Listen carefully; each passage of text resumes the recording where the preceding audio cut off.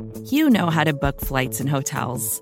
All you're missing is a tool to help you plan that unbelievable travel experience. That's why you need Viator. Book guided tours, excursions, and more in one place. There are over 300,000 travel experiences to choose from, so you can find something for everyone. And Viator offers free cancellation and 24/7 customer support for worry-free travel. Download the Viator app now and use code Viator10 for 10% off your first booking in the app. Find travel experiences for you. Do more with Viator.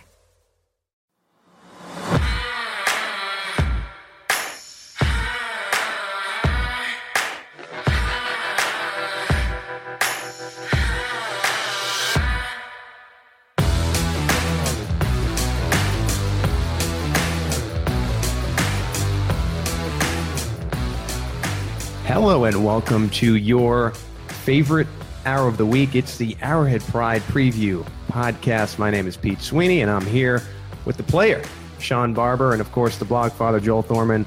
Guys, what's going on? Oh, man. 4-0, baby. 4-0. Undefeated. Feels good. Feels good. That's right. Now the Chiefs are the consensus best team in the league. Check any power rankings this week, and the Chiefs were at the top, the only undefeated team left. They got the Houston Texans this weekend. Sunday Night Football, Chris Collinsworth, Al Michaels on the call. But before we get into that game, as we do every week, I want to know what you guys learned about the Chiefs last week against the Washington Redskins. And Shawn, I'll start with you. I learned that the Chiefs can take a punch. There was some great decleating hits dished out by the Washington Redskins. Norman on Kelce. Later on, one of the safeties hit Wilson on that reverse play. I thought the Redskins started out as a more physical team, and I thought it was going to be a nightmare for the second half. Chiefs got in the locker room, decided to make it a bar fight, and they battered themselves back and won the game. For me, that game made me realize like how high my expectations are for the Chiefs this year. You know, when Alex and the offense got the ball back with like 50 seconds, I wasn't like, usually I'm pretty nervous by that point, thinking they could go to overtime and lose, but it just seemed like it was destiny that they were going to drive down the field. He was going to make a play. They were going to get into field goal range. Like, I wasn't that nervous about it, I think, because of how well they played. And that's kind of a new feeling.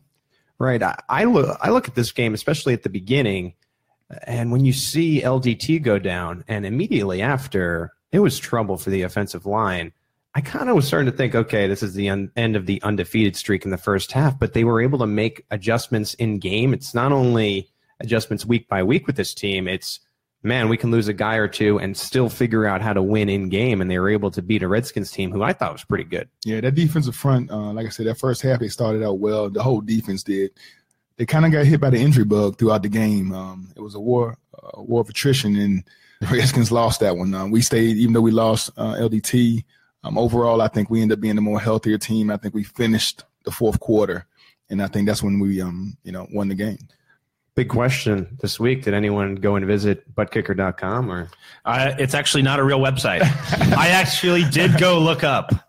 I looked that up, and Pete had a good one on Instagram, buttkicker.com/gamewinner. That's right. Right. That's what the page is. Arrowhead Pride Instagram. Harrison Butker, first game. You don't get a lot of opportunities to kick one through the uprights to win, and ice in his veins. There was no problem with that. Especially after missing the first one, right? He misses the first one, kind of like resembling when Hunt fumbled the first ball. Andy goes right back to him. When it's time to kick that next field goal, Andy goes right back to him. And he credited Dave Tope for calming him down after that first miss. And, I mean, you're a kid. This is your opportunity. Things can really, the wheels could really fall off the wagon in that situation. Still able to make that big kick. Dave Tope chose him. That means he's the right guy for the job. That's, like I said last week, that's the extent of my kicker analysis. If Dave Tope signs off, like, the kid's going to be all right. So I think he'll end up being okay. Goes back to in Tope we trust. Absolutely. Now, I want to get into some news this week. There's been a lot of news surrounding Marcus Peters. I think we all know that it wasn't the greatest game that he played, and that's something we don't say about Marcus Peters a lot, but he was caught on camera saying something to a fan. There was a kind of a weird post-game press conference that had some profanity in it, finished with him saying that he was going to get loaded. So Andy Reid addressed that this week. I got asked about the Marcus situation. I'm sure I'll be asked about it today, so I'm going to answer it before you ask, and expect that I won't be asked, because this is the answer. So, obviously, I had a chance to see what took place, and we can't go in that direction. So it's been addressed. Listen, I love the compete in the kid, and I appreciate his work ethic and everything else, but as professionals, that's not something that we want to take place. Shawn, what have you made of this situation? I mean, Andy said it best, man. He got out in front of it, and I think that's what a coach does. He gets out in front of it and says, hey, I know this is coming up, so let's not even I ain't going to make y'all ask me it 5 different ways. This is the statement I'm making, and I'm going to stick to it no matter how many times you ask it. We've been down that road before. Reporters asking things several times until he says, hey, you're not going to get any more out of me. So he said what he's going to say. He made the statement. He said, he loves Peter's competition. He loves the way he competes. And sometimes, he acknowledges that goes a little bit too far. And as a professional, he's got to get better at that. But he still realizes he's a young kid. For what it's worth, Andy Reid was asked about it again, and he wouldn't budge. Just stuck with the first statement. Just like Kelce. I was more interested in how firm Andy was going to be out and getting ahead of this, which is exactly what he did. Yeah, it's sometimes I forget that these players, they're 24. Like Marcus Peters is 24 years old. So in the heat of the moment on national TV in a major game, sometimes your emotions get the best of you. I mean, I think this was a pretty minor offense on both ends. As long as he continues to perform, I'm not that worried about it. Right. I think you can easily freak out about this, or you could treat it for what it was. And Twitter does freak out about it. I know. And that's why we log in. Yes. Twitter freaks out about everything. But I think, yeah, he's a young kid.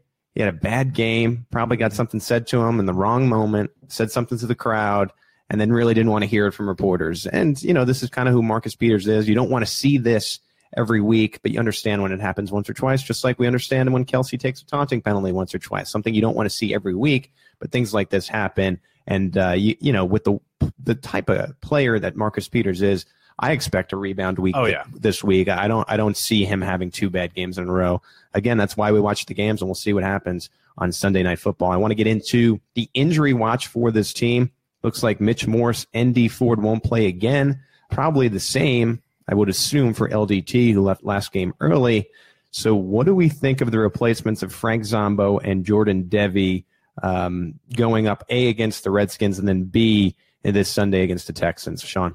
Well, we saw number 48 getting there a little bit at the end of the game. He did some great things, dropped in the coverage a few times. I think he's actually better as a cover guy than Zombo. But when it comes to getting after the passer, Zombo gets after it just as good as D Ford. He doesn't have that top-end speed. He's not as explosive off the line, but I think he's a little bit more solid against the run.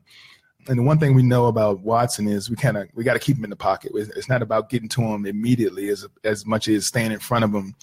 So he can't split the alleys and get up the field. So I'm comfortable with Zombo being there in front of D Ford and Mitch and LTD all taking the week off, getting healthy again.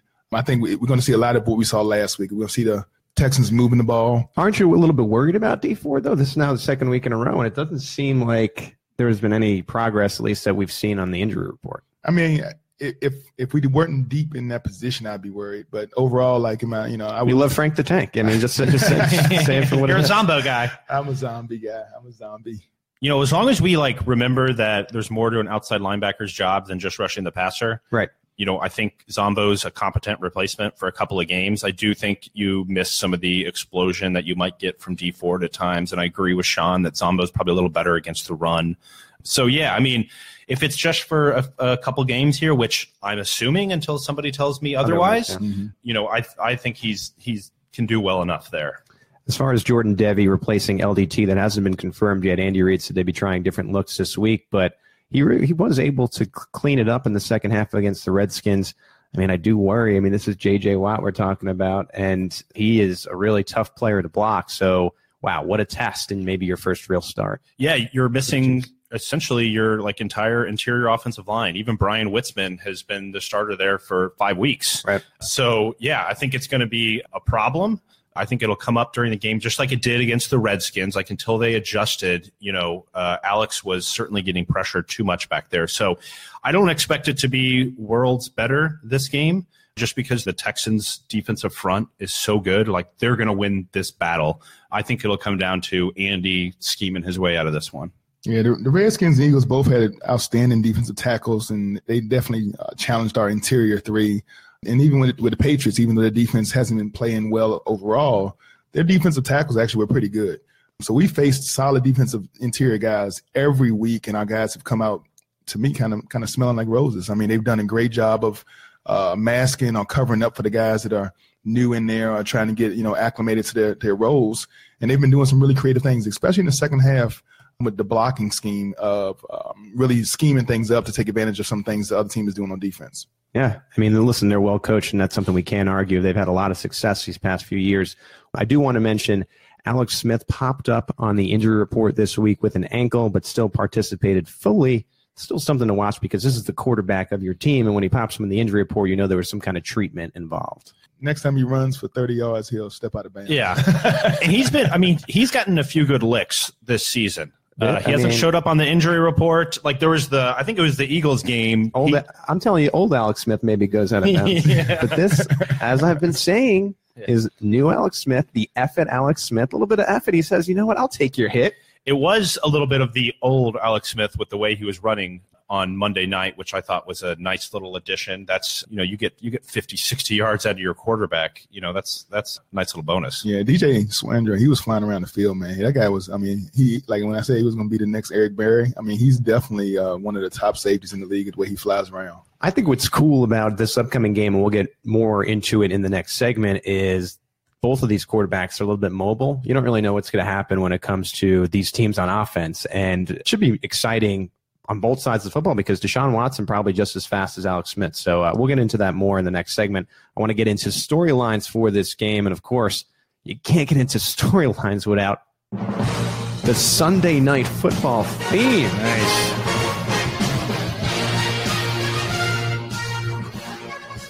We said it about Monday Night Football with the John Gruden call of the game. Similar feeling when it's Chris Collinsworth and Al Michaels calling the game. Yeah, that always feels like a big game to me. To me, this is the number one broadcast team. NBC does it better than I think any channel. This is my favorite football slot of the week. Shawn, what's your feeling on Sunday Night Football? It's kind of interesting because I think this is the first time I actually paid attention to the music.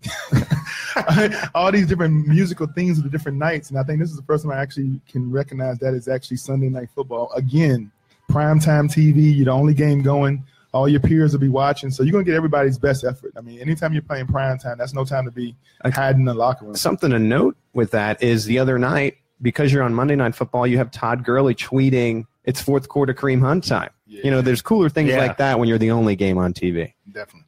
I want to get into Alex Smith's comments this week because these are two teams who've now played each other quite a few times in the recent years. One included that playoff stomping 2 years ago, 30-0 Chiefs. So Alex Smith was asked this week, is this a rivalry game? And really, it's a good question. Yeah, there's a lot of history. Yeah, no doubt. A lot of history between us. And anytime you have that, there will be that there. Both sides have been on top, gotten the best of each other. And they've always been really physical games, really, tough fought. So I expect this to be no different. So you had 2 years ago the Week 1 win. That was the first play of Marcus Peters' career where he had the interception off Hoyer. That was a 27-20 win. They met him again in the postseason, and it was the 30-0 stomping. Niall Davis with the opening kickoff, and the Chiefs never looked back. And then last year, the Texans got a little bit of revenge when they won an early game, Week 2, 19-12.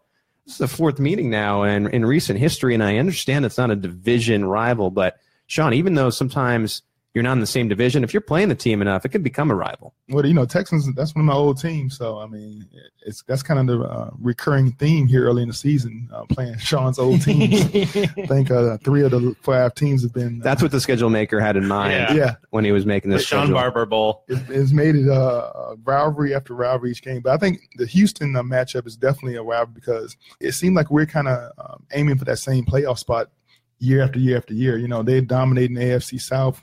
Hopefully we're going to continue to dominate the AFC West. And, I mean, it's kind of like, two forces kind of meeting the clash of titans. So every time we get to play them, it's kind of a preview to what's coming for the postseason. Yeah, I think it's a little bit of a rivalry, not a huge one. I think there are probably like short-term rivalries, over a few years where for whatever reason you're matching up regularly.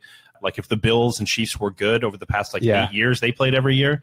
So that would be the same thing. So yeah, I think it's a rivalry for right now, but it's not like the Raiders or Broncos where it's going to be forever. I think it would feel bigger if the Chiefs hadn't lost to them in that weird game last year, 19-12. That's a gross score. If the Chiefs 19-12. Right. If the Chiefs had won now 3 times in a row and they come in undefeated in your own building, I think it's more of a storyline. But because the Texans got that little blip, that little win, it just doesn't feel as bigger to me. That said, I think every week now, as long as the Chiefs keep winning, is going to be a big week because every team is going to be trying to knock off the undefeated team. And let's pay respect to history because the Chiefs did start out down in Texans, right? That was the original team, was the Houston Texans team before we came up here to be the Kansas City Chiefs. The Dallas Texans. It's still Texas for sure. Yeah. No, that's a decent point as well. So yeah, somewhat of a rivalry game. I'll give you like maybe a 5 on the 10 scale as far as rivalry, but it should be fun no matter what. When we come back on this podcast, we'll talk about the X's and O's. What's going to happen between the white lines of this game? Stay with us.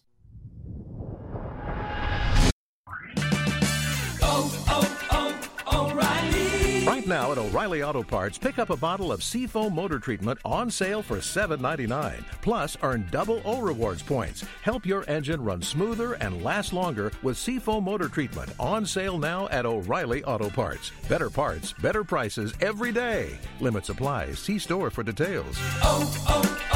O'Reilly Auto Parts.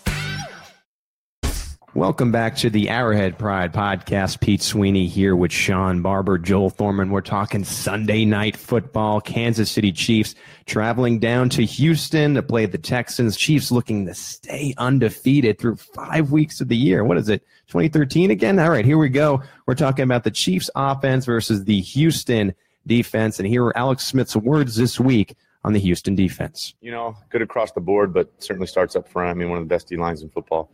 A couple of the most disruptive guys in football up there. And then they're just good. I mean, they're good at the linebacker position. They're really, really good in the secondary. Veteran, they're well coached. They play together, physical. So, and then you throw on the road with the noise. I mean, they're tough, really, really, really tough. We obviously played them a lot of history. So I guess we know what we're getting into. I mean, you got J.J. Watt, probably the most popular player, regrettably, in the National Football League. You got Jadeveon Clowney, has got a couple sacks this year. Whitney Merciless. What do you make of this Texans front seven? I mean, you started it right with those 3 up front. The D-line is something to be reckoned with. But I think the strength of the team is the cornerback position with Joseph and Jackson. Both of those guys are like gnats. They love to be up in your face. They love to play that coverage 5, man underneath or 2 deep. They love to get themselves in trail positions and stay between the ball and the man. And if you don't have guys that can stretch the field, then it'll be a nightmare. Fortunately for the Chiefs, we have a guy, Tyreek Hill, who I don't think either one of those guys can match up with as far as down the field speed. So it's going to always have to be a safety, kind of lean into a side, another kind of man in the half type technique.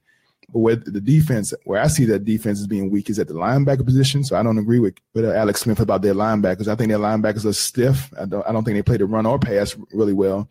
And then the safety position, I think Kelce can definitely expose number 29. Well, my analysis is not as good as that. I will say that the Chiefs kind of know what they're going to get with Houston. Like, they know the pressure's coming. They know Clowney is a great run defender.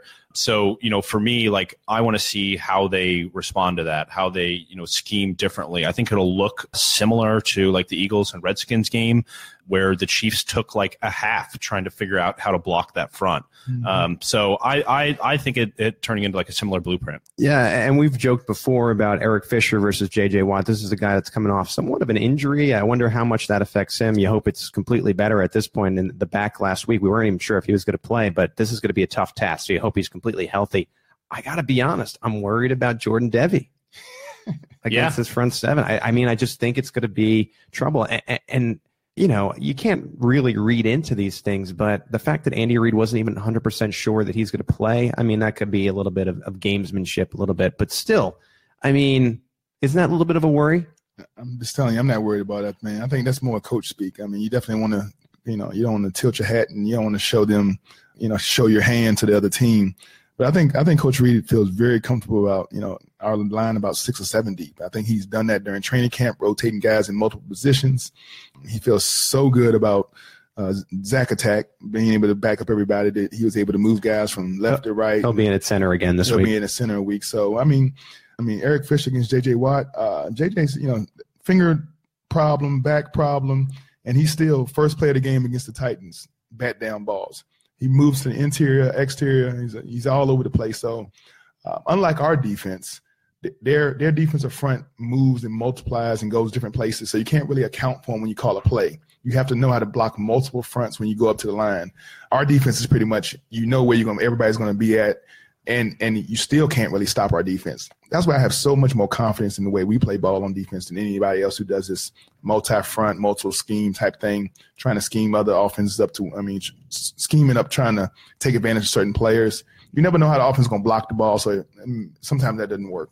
We'll get to the Chiefs defense. I do want to get into some more of what they plan to do against this Houston offense. It's suddenly one of the best offenses in the league, at least it looks like. But I want to talk about something I heard yesterday from Texans head coach Bill O Brien. Had some really nice words to say about Alex Smith.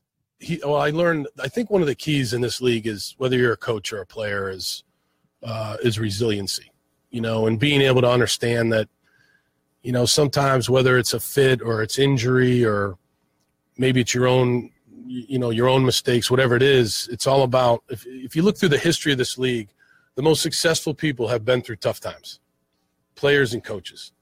Anybody that's had true success in this league has been through tough times. And that's kind of what this league's all about. Can you pick yourself back up? And that's what Alex has done.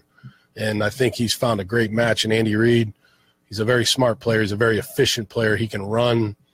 He's a really hard guy to get ready for because of his combination of his intelligence, his passing ability, and his ability to run. So it's a big challenge. You're looking at the president of the New Alex fan club. Bill O Brien is the secretary, baby.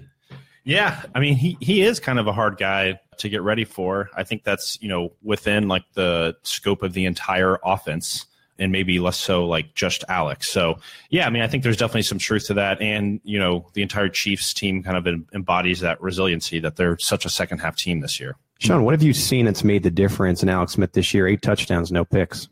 Like you say, he's been a little bit more of a FU type guy when it came to just throwing the ball, releasing the ball. A lot of times last year, a guy would break open late and he would think about releasing it but still pull it down. Now he's just, when he see you even, you're leaving, he's letting you go. He's running the ball a few more times to get first downs.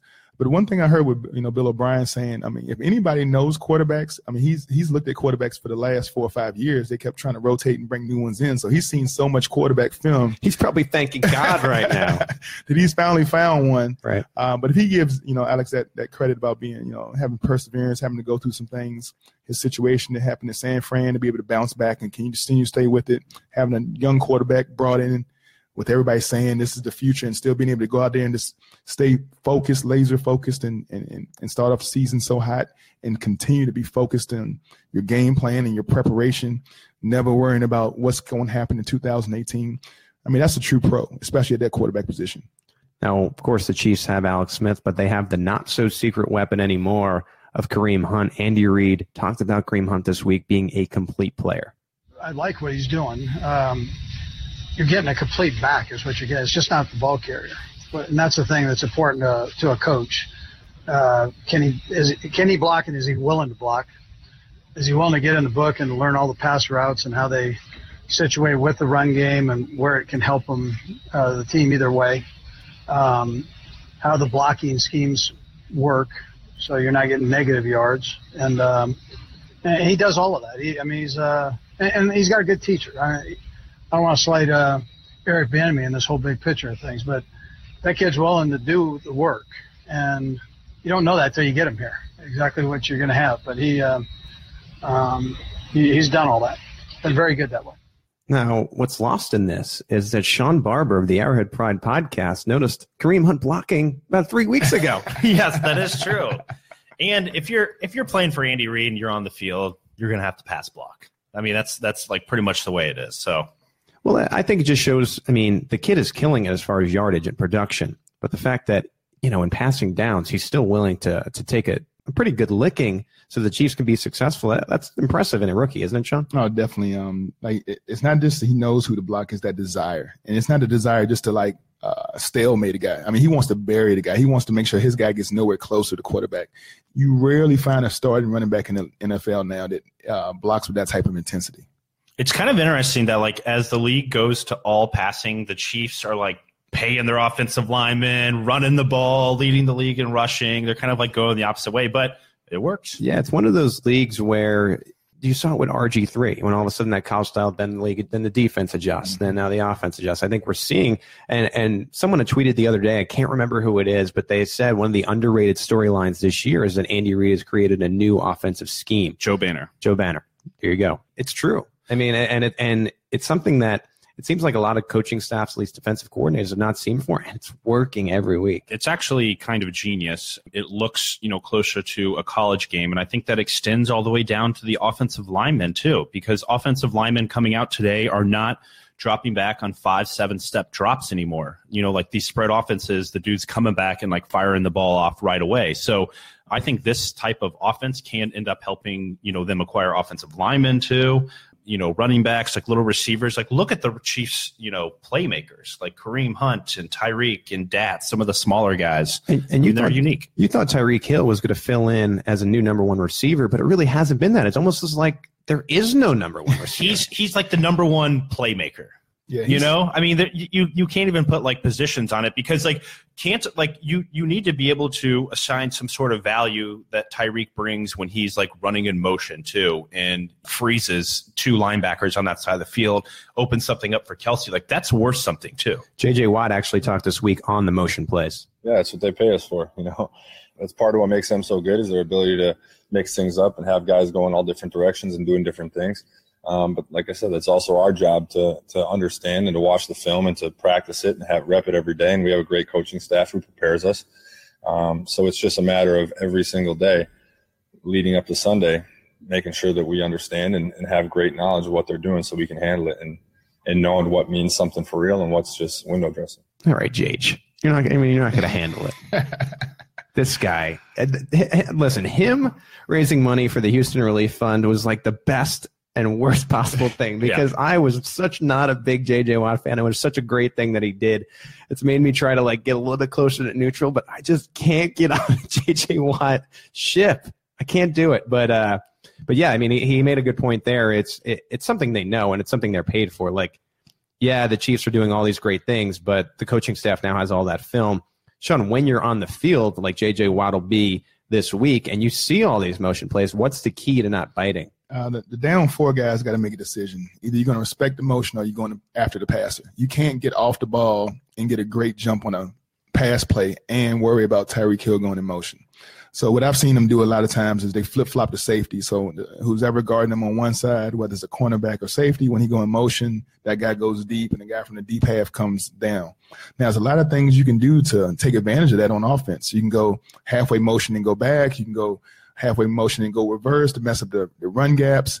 You actually do a jet sweep where you hand it off to them because the end is not going to be responsible for them if they're doing motion on the back end. So there's a lot of things from a schematic wise, from an offensive personnel and offensive game plan that you can take advantage of a team that where their ends and linebackers really try to ignore the motion. Now, I want to just get into one more point before we move on to the other side of the football. Travis Kelce had a nice rebound game. What did you guys think was the difference on Monday night? Alex threw him the ball. That seems like a pretty good start. And when he did, Kelce caught it. So that's, pretty good analysis right there. Maybe they just, paid less attention to him. I'm not quite sure. Kelce's just a playmaker. Eventually he's going to go off if you keep throwing it at him. I think he caught 7 of 8 targets or something like that. So, the lesson here is you throw it to him. He usually catches it. Let's draw that up a few times a game. Right. Shawn? I think the Redskins defense, they told us, from your video clips and the voice clips, they were going to highlight, circle Kareem Hunt on every play. They wanted to try to make sure that he didn't get 100 yards, he didn't get a touchdown. They wanted to make sure he wasn't the difference maker. And the second you do that, you become very vulnerable to the Kelce attack, to the Tyreek Hill attack, to different players making plays when you're so focused on stopping Andy Reid's run attack. So you got to make your decision. Then you got to kind of sleep in the bed you make. Shawn, final word on this game. What's the number one key for the Chiefs offense versus the Texans defense? Anybody who isn't sold on Kareem Hunt, all you got to do, you got to find it's an interior run play where they give it to Kareem Hunt in the A-gap. And he makes the sickest left jump cut. And when he makes his left jump cut, the safety is a foot away from him about to tackle him. And then before he even touches the ground, he ballerinas like a pirouette or something like that and jumps through the safety's arms. He gets untouched. It's two guys scot-free. He jump cuts, ballerina, whatever you want to call it, and takes off. I have rarely, almost never seen a person make those type of moves from a negative yard play and end up with positive 4 parts. That type of movement, those type of skill sets in a running back is, I mean, he's just proven to me over and over each week why he's the number one back in NFL right now. That's why he's the dream. It was that like 20-yard run against the Redskins at the end of the game. He just had this, like, if you slow it down, it doesn't look human. Like it looks like a video game that he just like jumps in between the lanes like so quickly and so effortlessly too. One final point I want to make is I think last year, and I've said this a few times, I don't know if I've said it on this podcast before, but last year we were so fascinated with how fast Tyreek Hill was. I think it's the same thing this year with Kareem Hunt, but it's more from a patience and cut standpoint, that like inhumane, never seen before skill. And it's crazy because Tyreek Hill, you understood why he dropped in the draft to the 5th round. People were scared to take him, and there were good reasons for that. Kareem Hunt dropped to the 3rd round, and there were no problems as far as off the field stuff with this guy. Number 86 in the NFL draft this year. So Chiefs are lucky to have him. I want to move on to the Houston offense versus the Chiefs defense. The Houston offense is run now by Deshaun Watson, who looked very, very good last week. Mahomes lovers, relax. He'll get a shot maybe in a year or two. But he's the reigning AFC Offensive Player of the Week, 25 for 34 for 283 yards, 4 touchdowns, and 1 interception. Here was Andy Reid on Deshaun Watson this week. He's a great player. What he did at Clemson was what we thought he would do here. So it's I think he's a tremendous football player.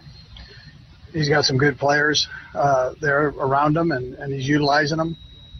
And as good a player as he is, he's even a better person.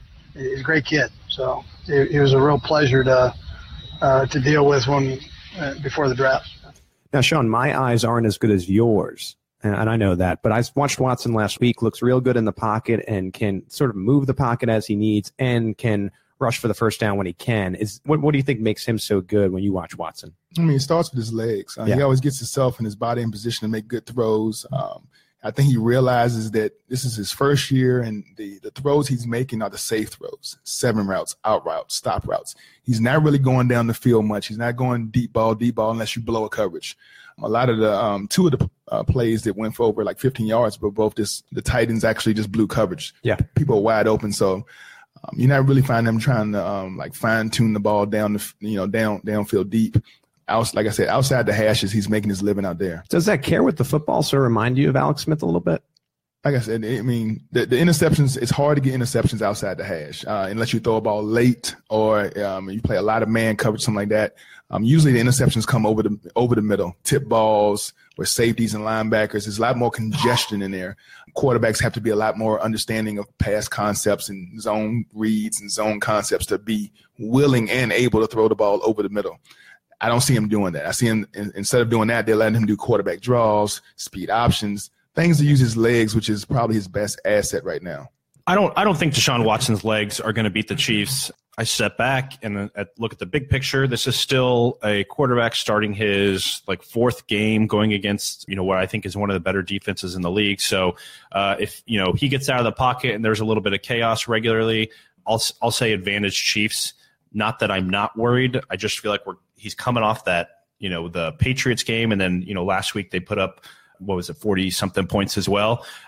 I don't think they're a 40-plus point offense. So I think that they're riding a little high right now. I kind of like the Chiefs defense in this one. All right. And you know who else had some real complimentary words? The Chiefs defense's quarterbacks coach for the Texans, Shawn Ryan, talked about that Bob Sutton defense this week. Yeah, I mean, it's a big-time challenge. I mean, he's, there's going to be different fronts that he's going to be looking at. Again, like I talked to you guys every week. To me, disguises and holding their looks and things like that are going to be a part of what every guy does to a rookie quarterback. I don't care what he played like the week before. That's going to be part of it. We know it. It's kind of that, in some ways, a little bit of that Rex Ryan tree that shows up a little bit, where you're getting some different types of pressures out of different personnel groupings. I mean, it's a big challenge, and like every week is in the NFL. But Bob Sutton's a very good coach, and they're a well-coached defense with a lot of talent over there. It's gonna take our best effort for sure. I noticed where I remember the name Shawn Ryan from. 2009 Chiefs tight end Shawn Ryan. I don't. It's not the same guy, but but I was literally like, Shawn Ryan. Why does that name sound familiar? It's one of Pioli's first players he signed back in the spring of 2009. Well, little fun fact. Shawn Ryan, a very common name. 2 first names. I'm always told not to trust a guy with 2 first names. Shawn Ryan falls into that category. He had some nice comments really about a tough Chiefs D to play, and you can tell they're really getting ready for this game. I mean, they understand what the Chiefs can do to you on defense, and they'll have their offense ready. Shawn Ryan also had some words about Marcus Peters. He's a very good corner. He's got great ball skills, and he's a ball hawk is what he is. He's constantly got his eyes, even in man coverage. He's got a feel for where his man and his responsibility is, but his eyes are constantly on the quarterback. And if you're not careful and knowing exactly where he is at all times, he can ruin a game. He'll make plays on the ball, but he is a ball hawk for sure. We mentioned the controversy that surrounded Marcus Peters before. Does going on the road maybe help that a little bit? You can kind of get away from Kansas City for a second or two? I don't think he matters to Peters. He doesn't. I don't think he gets affected by the environment, the situation, the score, anything. I think he's on each play. He's just trying to dominate. He's trying to do whatever he can do to get that ball back. Like you said, what Shawn said, he is a ball hawk. Almost to a detriment. Sometimes he abandons his own coverage in order to help somebody else. Well, that's one thing we've talked about before, more so on the Tuesday show when we watched the film, is he's willing to leave his man to go for the pick. And obviously these defenses are recognizing it. Yeah, the other offensive coordinators are definitely seeing that. And, you can take advantage of it if you know when it's happening against certain coverages, maybe when safety's over the top, that he's doing that. You can give eyes shallow really quick and then throw one up. And, with a guy like D-Hop, man, you don't want to leave him one-on-one to safety too many times. They'll absolutely stretch the field multiple times with Hopkins. Like, that's going to be the number one problem, I'm sure, entering this game. And Will Fuller also returned recently. That has now opened things up for Hopkins. I think that's part of the reason they had so many yards last week. And Will Fuller, we've seen in games against the Chiefs, he's a pretty 100 good yards last year against the Chiefs. He's a pretty good player and can really, almost in Tyreek Hill fashion, not as fast as Hill, but almost in that fashion, has that speed and burst to really stretch the field. And if you open things up for DeAndre Hopkins, this is an elite wide receiver who's just never had a quarterback. And it's kind of in that Larry Fitzgerald category. It's been impressive, the numbers he's been able to put up with Brian Hoyer. You know what I mean? Yeah, that's in the deep ball is one of the Chiefs' weaknesses at times. Like, if the Texans think they're going to dink and dunk their way to scores against the Chiefs every time, like, I don't think that's happening. So I think if they're going to have some success, they absolutely have to get some of those deep balls to Fuller and Hopkins. I would be interested to see which official crew is going to be officiating this game, because if they allow D-Hop to get away with those little pushes and shoves as a receiver, you can't guard him. If you let him push off at the end of his routes, at the top of stop routes, I remember a few weeks ago against Dallas, he was just killing them with stop routes because he was able to push off against Pac-Man, against different guys with Cincinnati game and stuff. So he's one of the guys that really is really active. And if the referees aren't calling offensive pass interference, especially with how Peters reacts when he gets pushed, it could be a chemistry for another boy over. That's actually a great point, because that's what Peters got pissed at, was Pryor pushing off at him. Good deal that Terrence Mitchell has been showing improvement, allowed just 2 receptions on 5 targets last game, according to PFF. This was a guy we were worried about. He's been showing improvement. Shawn, I want to ask you about Ramik Wilson getting replaced by Reggie Ragland. What did you make of that? I like Wilson. I think Wilson did a great job. I guess what you're seeing is kind of like that LBC linebacker crew of 2018. With DJ, aging and kind of, they're going to have to find out what's going to be the next page of the interior linebackers. And so giving Ragland a start or giving him some serious time, whether he's in there with DJ or not, it's kind of giving them some glimpses of what's left with the linebacker crew if DJ does retire. Ragland traded to the Chiefs for a 2019 fourth rounder. What'd you think of Ragland?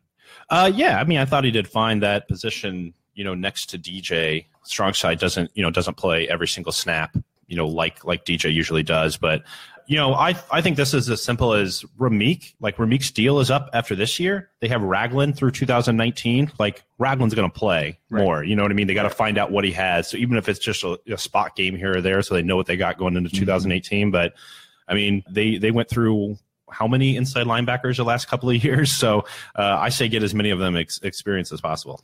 Lamar Miller, another player to watch. Shawn, I'm going to give you the final word. What's the key here when it comes to the Chiefs defense? Oh, Miller time. I think Lamar, personally, I don't really think he's an elite back. I think he's just an average back.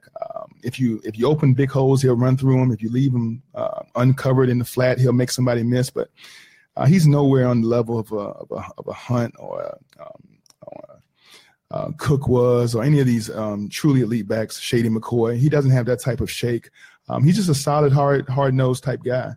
I'm a little bit more curious about Dante Foreman. I'm curious about when he gets a head of steam behind him, he's able to run over some linebackers, run over some safeties. I think he can kind of make the chains move.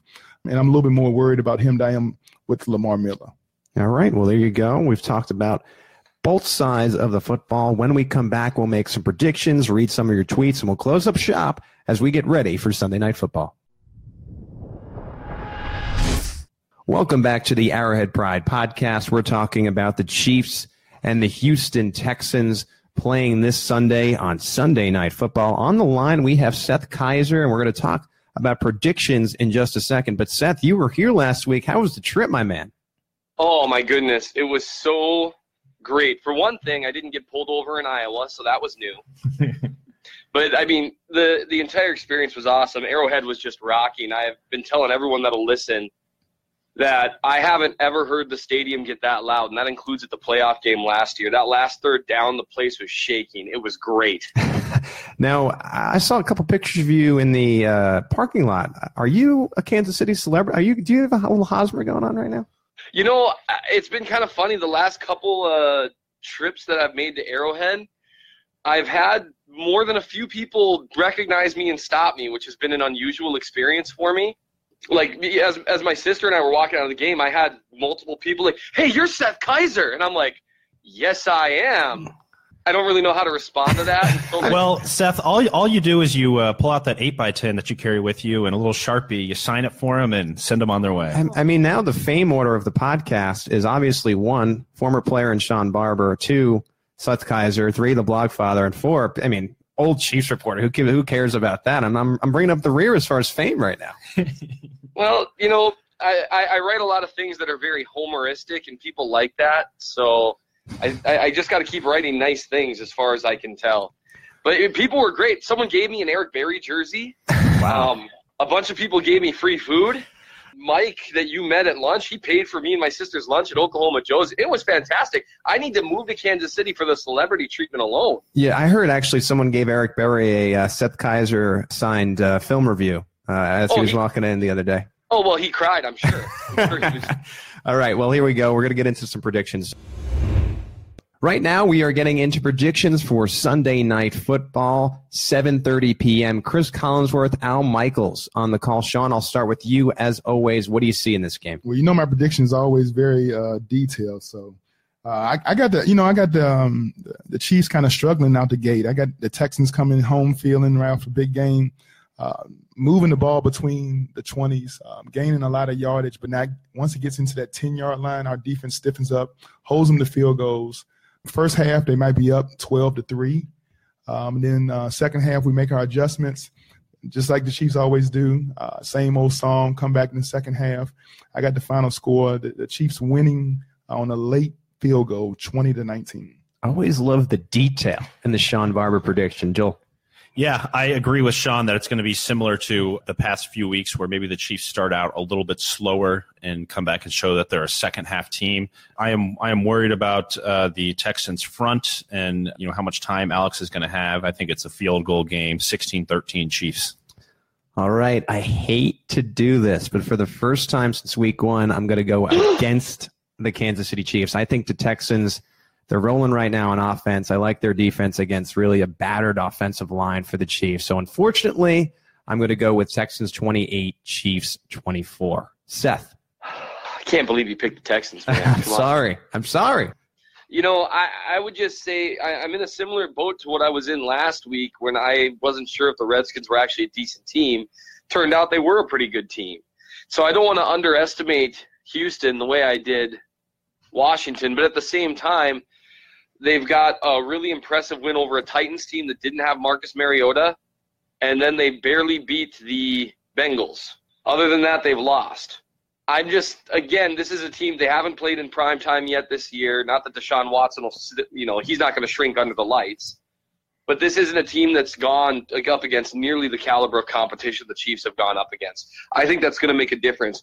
I also think it makes a difference that this is the Chiefs' third game in prime time this year and the Texans' first. So I think you're going to see the Texans come out overhyped in front of their home crowd, kind of like what the Chiefs did against the Redskins.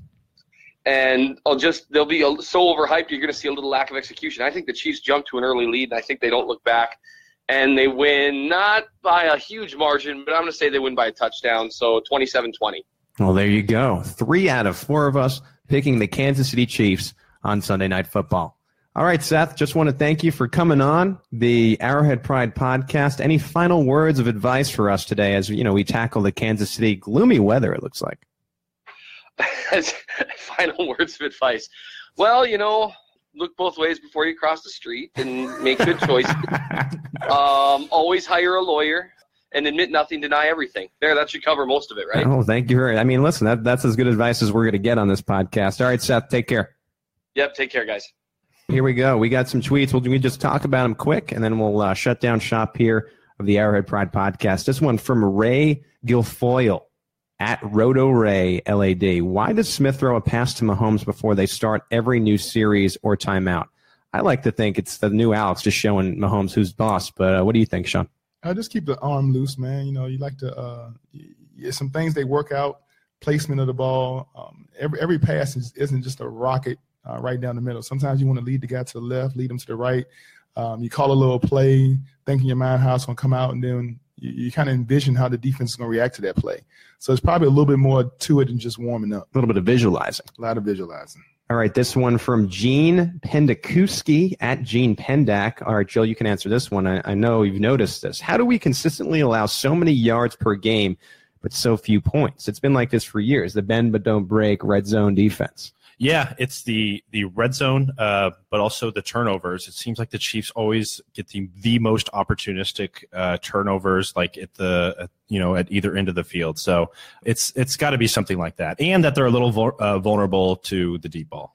I think our defense is a very vanilla defense. We don't try to sugarcoat or hide anything. We line up and just play ball. Once you get the ball, we try to separate you from the ball, and we try to make plays. But they don't try to do a lot of things to trick you. So if you can get a yard, 3 yards, we're hoping that every couple downs we can get a sack and put you behind the chains and then play really good on third down. But if you're willing just to take 3 or 4 yards every down, you're going to move the ball against the Chiefs. It's just when you get to that red zone, everything gets so compact. And now we're in man. We know we're taking away the slants. We're taking away everything that you're used to doing. And now you got to go try to make a play. And usually we either, like you say, intercept it, make a turnover, or we force you to get a field goal. The motto of the Bob Sutton defense since 2013 has been they're not in till they're in. They follow along with that. This one from Michael Reed at Dante Hicks. How do you feel about WWE bringing back the old WCW pay-per-views and their famous matches, too? I like it. Anytime you could remember the Great American Bash where Hulk Hogan turns his back on WCW, you do it. This one from Grant Lambert, G. Lambert, 3324. More sustainable start, Hunt or Smith. Both seem to be headed for some kind of regression. Grant, get that negativity out of here.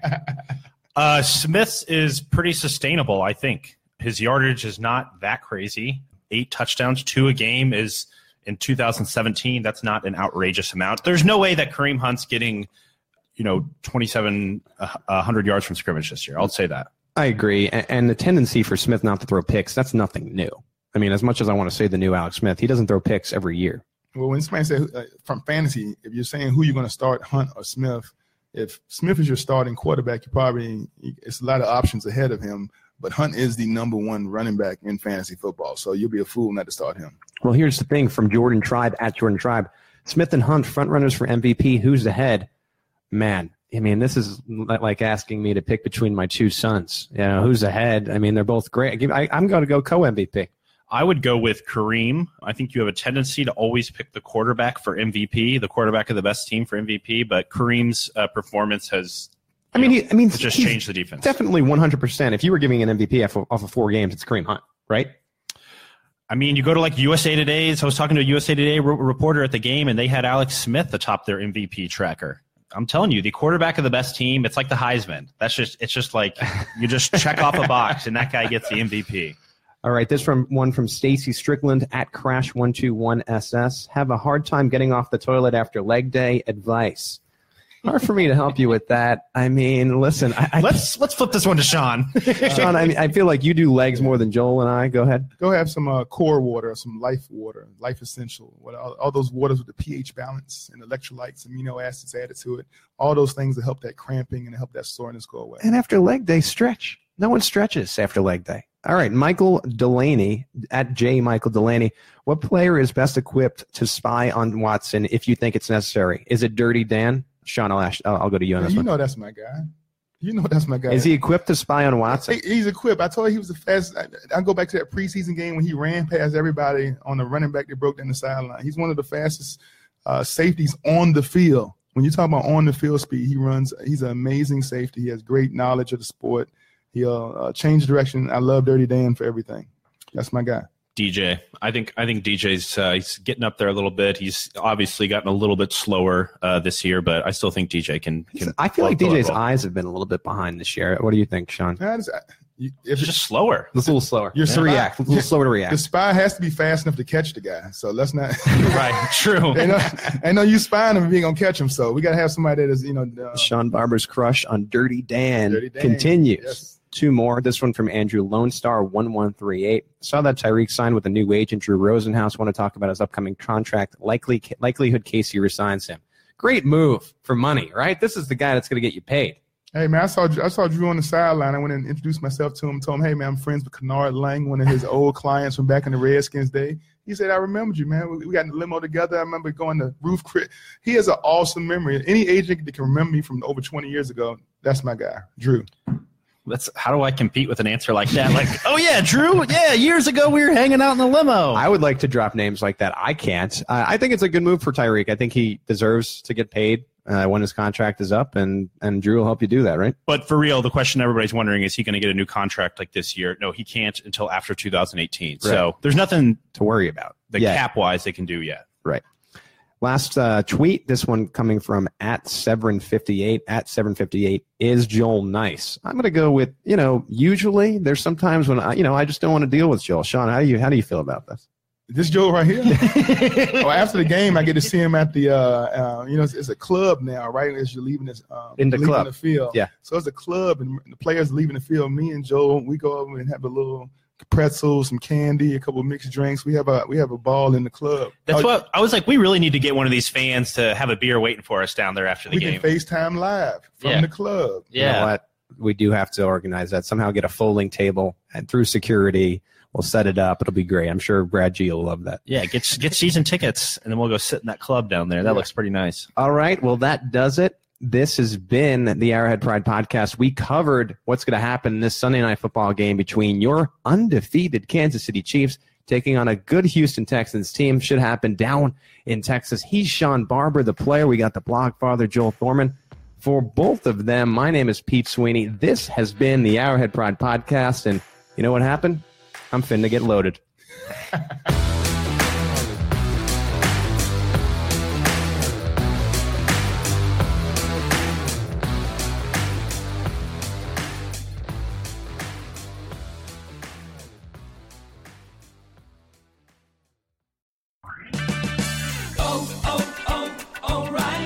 Right now at O'Reilly Auto Parts, pick up a bottle of Seafoam Motor Treatment on sale for $7.99. Plus, earn double O Rewards points. Help your engine run smoother and last longer with Seafoam Motor Treatment on sale now at O'Reilly Auto Parts. Better parts, better prices every day. Limit supplies. See store for details. O'Reilly Auto Parts. Drink run. Here we go. McCafe coffees, shakes, and drinks. Ain't no thing. You the man. Yeah, that's what they're gonna say. Oh, Kevin, thank you so much. We love you. That's right. You the champ. The drink run champ. Welcome to McDonald's. How can I help you? Own the drink run, Kevin. Own it. Now get a small smoothie, shake, or frappe for $2 on McDonald's $1, $2, $3 menu. Prices and participation may vary. Cannot be combined with any other offer or combo meal. Hello, I'm Spencer Hall from SB Nation, and I want to tell you about my new show, It Seemed Smart. It Seemed Smart is a show about people doing things that, for some reason or another, seem smart at the time. Those things might include doing a little cocaine and driving a bike up a mountain. Or, I don't know, maybe racing 100 miles per hour across the country in the middle of the night with no one's permission.